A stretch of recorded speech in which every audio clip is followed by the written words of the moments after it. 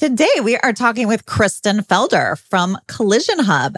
Kristen had several sessions, actually a full day of sessions at the Southeast Collision Conference, and talked about a whole bunch of different topics that we're going to chit-chat about today. One of those being communication. What are some skills and techniques that you at your shop can be using to maximize communication to get the sale and get what you want? Stay tuned.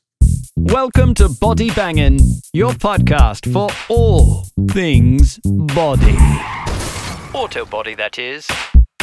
And now, introducing Body Bangin's host, Mickey Woods of Mickey Woods Marketing. Mickey is a former auto collision center owner and is now a marketing and business development expert to shops across the globe.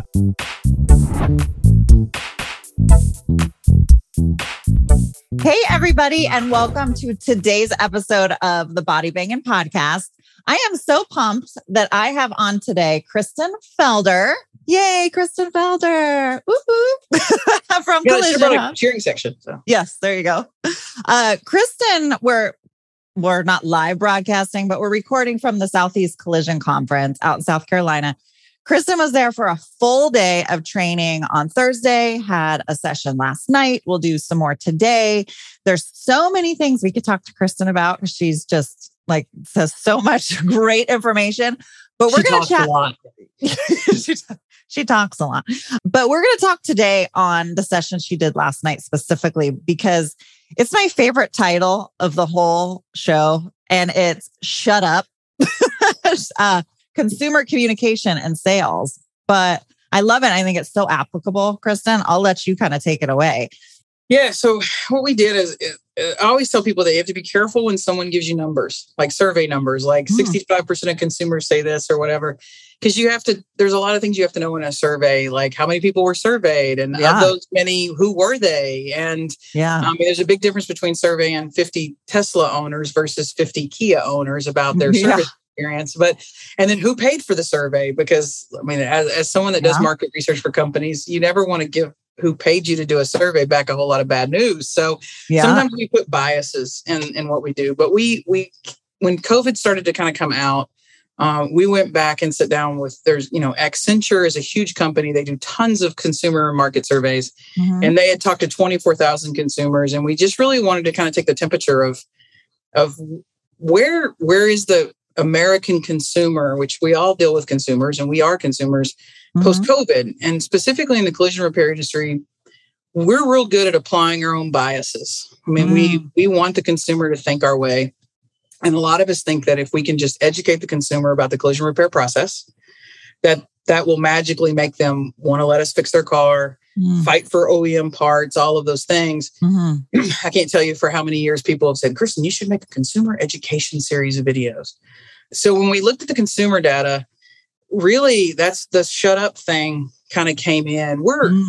There's a lot of trauma in general, and there's a lot of trauma that's a hangover after COVID. And the American consumer is just struggling with a lot of things, and we're all struggling with economy, and things just seem to pile on. And they don't need to carry our burden. And we like to do that. They come in the shop and they say, I'm here for a repair. And they tell us their insurance company. And we go, oh, you're going to have a problem. You're going to have out-of-pocket expenses. And we add to their trauma. We're basically asking them to carry our own fight. We want an insurer to do a specific thing. And I was that insurer. And we think it's our job to get the consumer riled up to fight for us or with us. And the consumer data right now just doesn't support that. In fact, if we do that, we're probably going to run them off. And I always tell people, I would love to come up with a different story, because a lot of what I sell and do is about that whole experience of taking the insurance company on. But in a post-COVID environment, that's just not the way to handle the consumer. So we talked about a little bit more how to deliver service in stages, how to allow the customer to absorb what's going on. It is a trauma experience. Yeah. And they need us to love them a little more than to talk to them technical. So you're trying to explain OE procedures and all of that. I'm not giving them what they're needing from me. I'm telling them what I want them to know. And so we had to separate that back and give the shop some conversation skills on how to get the customer to tell you what they need, and then just shut up and give them what they need. Yeah. That's the secret to success. Just give them what they need. Yeah. Well, I feel like could be taught in all relationship courses. There's a lot to be said. So we talk a lot of times about, I'm a foster parent and a temporary foster hold. And there's a lot of the same skills that you use in dealing with kids from trauma and relationship skills and even like marriage counseling skills. Yeah. That are the same with dealing with consumers. And the bottom line is humans are humans. Yeah. And we're just in the world of collision repair. I am a human trying to talk another human into giving me their keys so that I can fix their car. Yeah. And so it really just comes down to those communications and taking our agenda off the table, which I'm one of those people that comes to the table immediately with an agenda. It's just, I have my agenda, and you have to learn for the consumer. I got to take that agenda off the table because they're not in a space to handle that. They just need to know that it's going to be okay. Right. That's it. That's all I want to know. Right.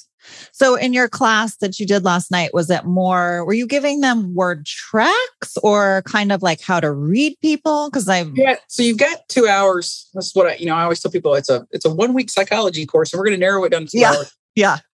So we set up I go through the Accenture research of what the consumers said they wanted, what they felt businesses should be doing for them in a post-COVID environment.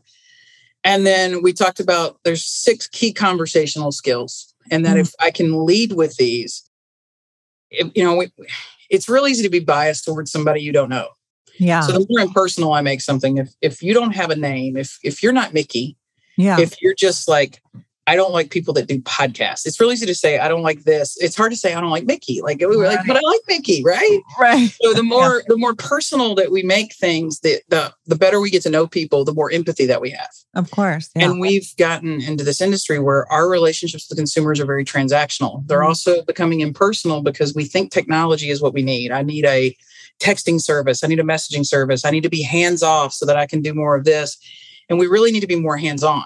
So I need to spend more time talking to the consumer, and we gave them some conversation skills because I'm like, I promise you, when you get to know them, you'll do your job better. Yeah. It'll just be natural, but you'll do your job better when you get to know them. When that customer, I tell all the shops we consult, when the customer leaves your lobby, I want you to be able to tell me 3 things about them. And it can't be about the car. I want you to tell me 3 things about them. And if you can just get to where you can tell me 3 things, I promise you're going to service them better. Yeah. I promise they're going to mean more to you. It's going to be like taking care of your mom's car at that point. But if it's just the Camry, it doesn't matter to me. So I have to make it not the Camry. I have to make it Mary who owns the Camry. That's what I got to get to. Yeah, it's funny you say that because as you were talking, I was thinking of so many shops I've worked with, and they don't refer to the guest by name. It's the 97 Cadillac, it's the vehicle. And it's interesting because it's like, it's totally taking the personality, the relationship out of it. But like you said, it just becomes transactional. It's what we got to do for the process and the procedures. And it's like, I feel like we're missing something here. When I was a kid growing up, my dad used to joke that he can't remember people's names, but he could remember every car he worked on. And he was right because he was a tech, and that was how he saw the world. His filter was the vehicle and the time and energy that he put in fixing the car. Yeah.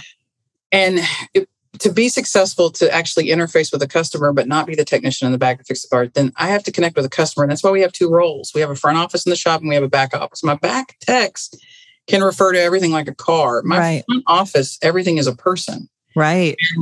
And we do that. Like, we'll call an insurance company for a supplement. And as soon as the adjuster answers, we give them the claim number. We don't personalize anything. And we go through our morning meetings. It's all a make model car or a year model of a car. Right. And we've forgotten it. And we've let technology, because of the way a management system serves us up our in-queue or in-process work, we lost our touch points, I think, on our side, and we've trickled that over to losing touch points with the customer. But the only thing I have to offer that makes me different, everybody's got a frame machine. Everybody's got a paint booth. Everybody's got certificates that they can hang on the wall or certifications that can hang on the wall. The only thing that makes me different is me. In the front office is the human nature or the human aspect that I give to another consumer. Yeah. And if I'm not giving anything different, then there's no reason for the consumer to connect with me. I might as well connect with the insurer because I have more tangible connections to the insurer than I do to the body shop. Yeah. I think one of the statistics last night the shops were surprised to hear is in the insurance side, we used to survey customers to see how long they remember the name. These were the DRP shops. Okay. Because if we were going to have DRP relationships as an insurer, we wanted to control the relationship. Yeah. We wanted the loyalty of the consumer. And we thought, well, if we're just sending them straight to a body shop, we're going to lose the loyalty. Right. And if I lose the loyalty, they'll lose my market share and then, all this. So we studied that a lot. And the results were 4 months after a repair, just 4. Mm-hmm. The consumer can't remember the name of the body shop that fixed their car. Wow. And we didn't make a personal connection. We transactionally serviced that repair, and we might have done it very well. We might have got a 10 on our CSI score. Right. But we weren't memorable. Yeah. And if I can't be memorable, I'm not sustainable. Totally. So, I think we've talked technically too long to this industry. It's probably time to stop. And I'm guilty because I'm the let's talk OE repairs and procedures and whatever. Right. But it's probably time to just start talking human again. Let's just focus on being humans, and we'll sort the rest out later. Yeah, I love that. Hey, would you like to increase the number of cars in your drive? Well, look no further. The Mickey Woods marketing team provides collision center specific marketing. We use proven techniques to not only increase your sales, but put money in your pocket. Visit us at collisioncentermarketing.com, or you can find my personal contact information in the show notes. And let's get your 2022 off to a body banging start. Well, and you had talked about, I have like a little synopsis of kind of what you talked about in your thing last night. And one thing I put like a little star on was what you write is irrelevant. What you collect is everything. So a total pivot from like relationship, I think, into, I'm assuming writing up an estimate.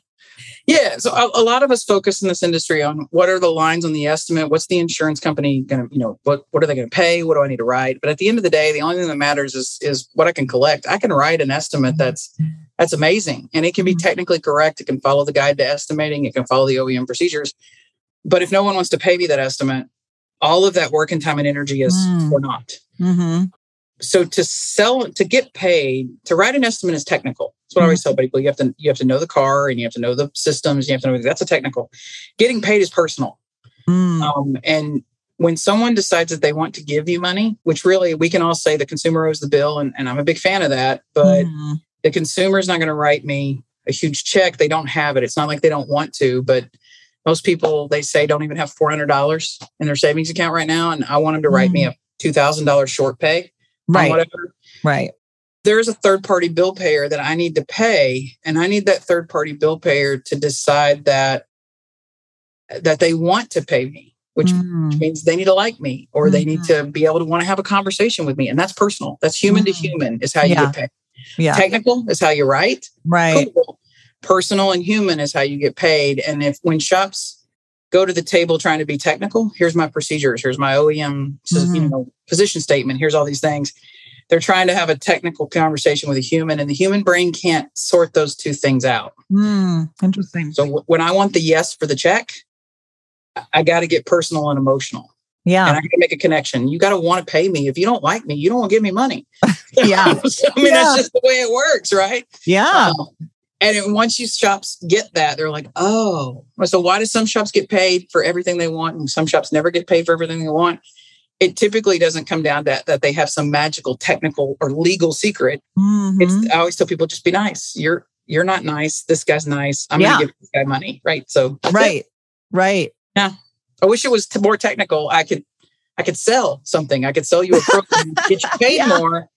But unfortunately, it's always just be nice. There's always the need sometimes for the bad cop. And I think that's what Larry and I do really well together. Good cop, bad cop kind of thing. But good cop wins more than bad cop wins. Right. Well, yeah. And I see it in shops all the time is the estimators and the managers that have a good relationship with the insurance reps, whoever they are coming out. They're like, oh, I don't think that they're that bad. Like we get along really well. Well, it really talks to your point. Well, because they're getting along with them. So it's making the whole process so much easier. Yeah. Even if there is pushback, that communication is a lot softer and more gentle when you are getting along and actually maybe even like that person. Well, there's some people in our life that no matter what they say, we instantly don't like what they say. I mean, they could be the sky is blue and be like, no, it's not. It's turquoise. Just because that person said it. But I had a shop one time to come to my classes, and he was really upset. It was a struggle, every single estimate to get paid. He was $5,000 to $7,000 difference between him and the insurer. Wow. You know, and he came to me with a stack of, here's all the technical things I think this particular insurer is doing wrong. And he went through his list, and I said, hey, tell me 3 things that you know about this adjuster. I don't know anything about this adjuster. I said, okay, well, here's what I'm going to tell you. Adjusting is the worst job I ever had. I hated being an adjuster. Yeah. Right. I arranged my day by who hated me less. So I wanted my last inspection of the day was who I wanted to think that was going to yell at me the least so I could end my day on a good note. That's how I arranged my day, right? Nobody likes the adjuster. So next time you see him, I want you to learn 3 things about him and call me back. I don't care how he pays or how it goes. Learn 3 things and call me back. Yeah. So about a week later, he calls me back. I answer the phone. He goes, holy crap. I go, what do you mean? What happened? What went wrong? He goes, he just paid my estimate in full. I went, wait, what? He goes, he came out to look at it. I didn't talk to him about the claim. I asked him some questions. I learned, how long he's been with the particular insurance company, that he's got a daughter in college. She plays volleyball. He was leaving that weekend to go to the volleyball game. And then as he was leaving, he just said, yeah, I'm going to take care of everything. I'll talk to you next week. And he goes, it's Monday morning. I'm in the shop. And he matched my estimate line for line. This was a guy $5,000, $7,000 off of everything I paid for the last 6 months. And I thought I was going to kick this insurer out and put a sign up that says, we don't do this insurer anymore. Right. And now he's paying you and matching me to the penny. And I went, yeah, because now he likes you and you like him. You guys bonded on something. And it was never a technical problem. It was I don't like you problem. Yeah. That's a cool story. I like it. Well, and you had also mentioned something about what insurers are being taught how to communicate. Was it something like that? Yeah. So we broke down one of my jobs as a corporate claim trainer was to train new adjusters, bodily injury adjusters, SIU, everything. And we teach them a lot of psychology about how to talk to people, how to read them. Why we say some of the things we say is not because somebody just magically said it one day and turned around and took their headset off and went, hey, that worked, right? I mean, there were consumer behavioral psychologists and psychologists that worked, which I thought was really interesting when I was in that corporate level. Yeah. So we broke down a little bit of that training and kind of the science that was behind it. And then went, here's why. Do you guys ever really wonder why is it that the insurer never physically sees the consumer through this whole process, but they still control them? Right. We're face to face with them, but the insurer has more influence over them than we do. And it was some science behind that and how that worked out. And here are some things you can do to do the same thing that the insurer does. And one of it is don't make it a fight. It's not a divorce, right? We think of mom and dad are getting a divorce and there's a kid in the middle. Yeah. That's what this looks like. You guys get in the middle. The kids are in the middle. The customer. Mom and dad are over here fighting. Right. And then we're asking the kids to choose. Yeah. And some of us get really adamant about the consumer choosing us and taking our side and fighting the good fight and doing all that. They just want their car fixed. Yeah. I know. The insurer does a really good job. So we started hiring people with no experience. And so I hear the complaint all the time. The person out here telling me how to fix a car could never change a flat tire. That was on purpose. Because I don't need them to be a technician. I wanted them to be able to take care of my customer, right? Consumer came first. And those people were really good at people skills because they knew they didn't have technical skills. And you guys here are still trying to lead with your technical skills and thinking that you don't need to have people skills because you're technical. Right. Want the consumer, get personal. If you want to open a business that never talks to a consumer, get technical. Yeah. Or go be a tech again, but get out of the front office. Yeah. So. Yeah. It's like communication just totally missing each other. Well, you speak German, I speak Spanish, but we're trying to talk to each other. Exactly. Yeah. The whole thing is so interesting. I find it fascinating, really. I so wish I could have been a part of your classes. I'm sure all the other stuff you talked about, because you have so much great information. So is this the kind of thing that you work with shops on? Is that part of what Collision Hub does? Yeah. So get 2 things we're doing this year. One, after I looked at all the research data that came back from Accenture, there's a pivot. There's a lot of things I'd like to talk about on or teach, but the consumer's not there. And there's no point in me telling a shop to pay me to give them something that I don't think that they're going to be able to use right now. Yeah. So Right. We went and looked back at, pulled all that kind of customer service, empathy training that we used to do for insurance companies and said, I'm just going to repurpose a lot of this and I'm going to start delivering it for body shops. Nice. And then the second thing we did is I believe that body shops are going to have to become more like claims adjusters. They're going to have to understand claims law. They're going to have to be able to write intelligent emails, not that I think you should pay me emails. With the right language in them. Yeah, you're going to have to learn how to speak German, so to speak, and write the right language. Yeah. So we resurfaced claim school. So we took what would have been the 3-week introductory claim school, and we're going to be launching that out for body shops to take it, giving it a little bit of a body shop twist. Nice. And then when we're out consulting shops, I spend pretty much all my time just working on the front office, going, you eat the elephant one bite at a time. Yeah. And we've got to decide what are your emergencies that we need to work on. And typically it's estimators and customer service. Yeah. The people that speak publicly. I always say all of us have somebody in the body shop that should never open their mouth. Like they're not allowed to speak. Yeah. So put them somewhere. They may be a great estimator, but they do not even need to be in the lobby where they might actually encounter another human. But but that's typically what we spend a lot of time doing, and then breaking down and teaching them how to make connections. Most body shop owners were techs that decided one day to open their own body shop. Yeah. And that worked for a lot of years. Yeah. And some of us made really good money, kind of grunting. The customer comes in and we go, and the customer gives us the keys and we go, Yeah. But we never really had a meaningful discussion with them. Yeah. Those days are over. In a post-COVID world, the consumer wants to feel special, and collision repair isn't really special. So I got to work really hard to find touch points, because the actual physicality of what I do isn't touchy-feely. But if I want them to remember my name in 4 months, I can't hug them. I'll get sued for that. But I mean, I've got to figure out how to get a really bit more. I got to soften it down a little bit and let them have a safe space. And I got to not feel like they have to choose between mom or dad. Yeah. Right. Yeah. And then the more freedom I give them to choose, they will typically choose me. Right. Sometimes they don't. Sometimes because consumers like, Kristen, you're just too much. And yeah. It's okay.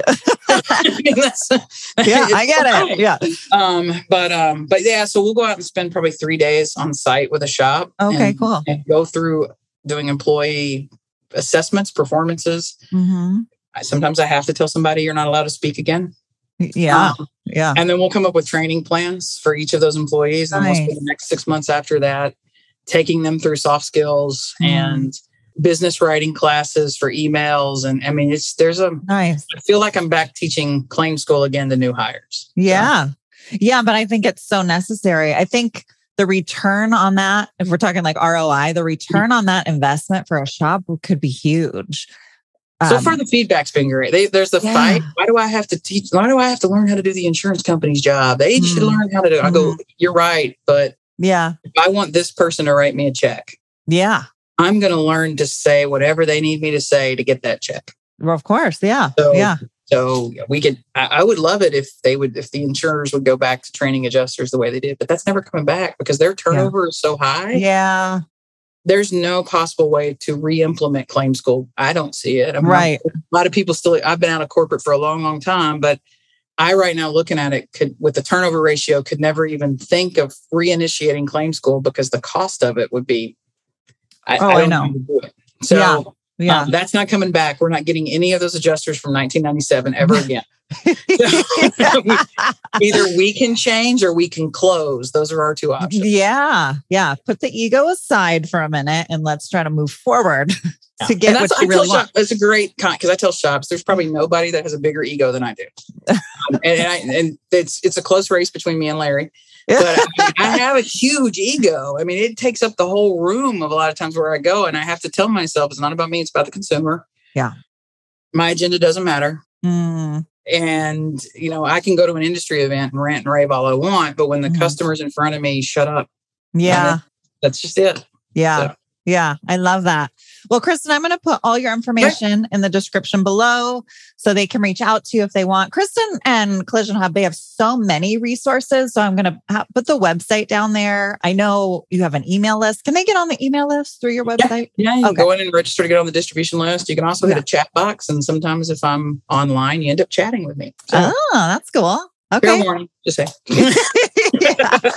Yeah, no, that's super cool. I'm on your email list, and a lot of the things that Kristen and her team puts out are so cool and useful. I mean, like recently your QC sheet that you guys came out with and stuff like that. And there's a lot of shops that kind of made their own, but you guys really kind of dialed it in for shops. So many cool, useful tools and trainings and everything else. So hopefully I can have you back on. We can talk about some other things that you guys do for people. Anytime. Awesome. So thanks, Kristen, for coming on. Thanks for having me. Have a great day. Thanks, you too. And goodbye, everybody. Thanks for listening to today's episode of the Body Banging Podcast. See you next time. If you enjoyed today's show, make sure you hit the subscribe button. We have some incredible topics and guests coming your way you will not want to miss. If you are watching on YouTube and don't want to miss the latest and greatest, you'll want to hit the bell after subscribing, so you will get a pop-up each time a video podcast goes live. To our devoted fans, would you mind paying it forward and sharing this little gem with someone else you think may benefit from it? Much love from all of us here at Body Bangin', all things auto body.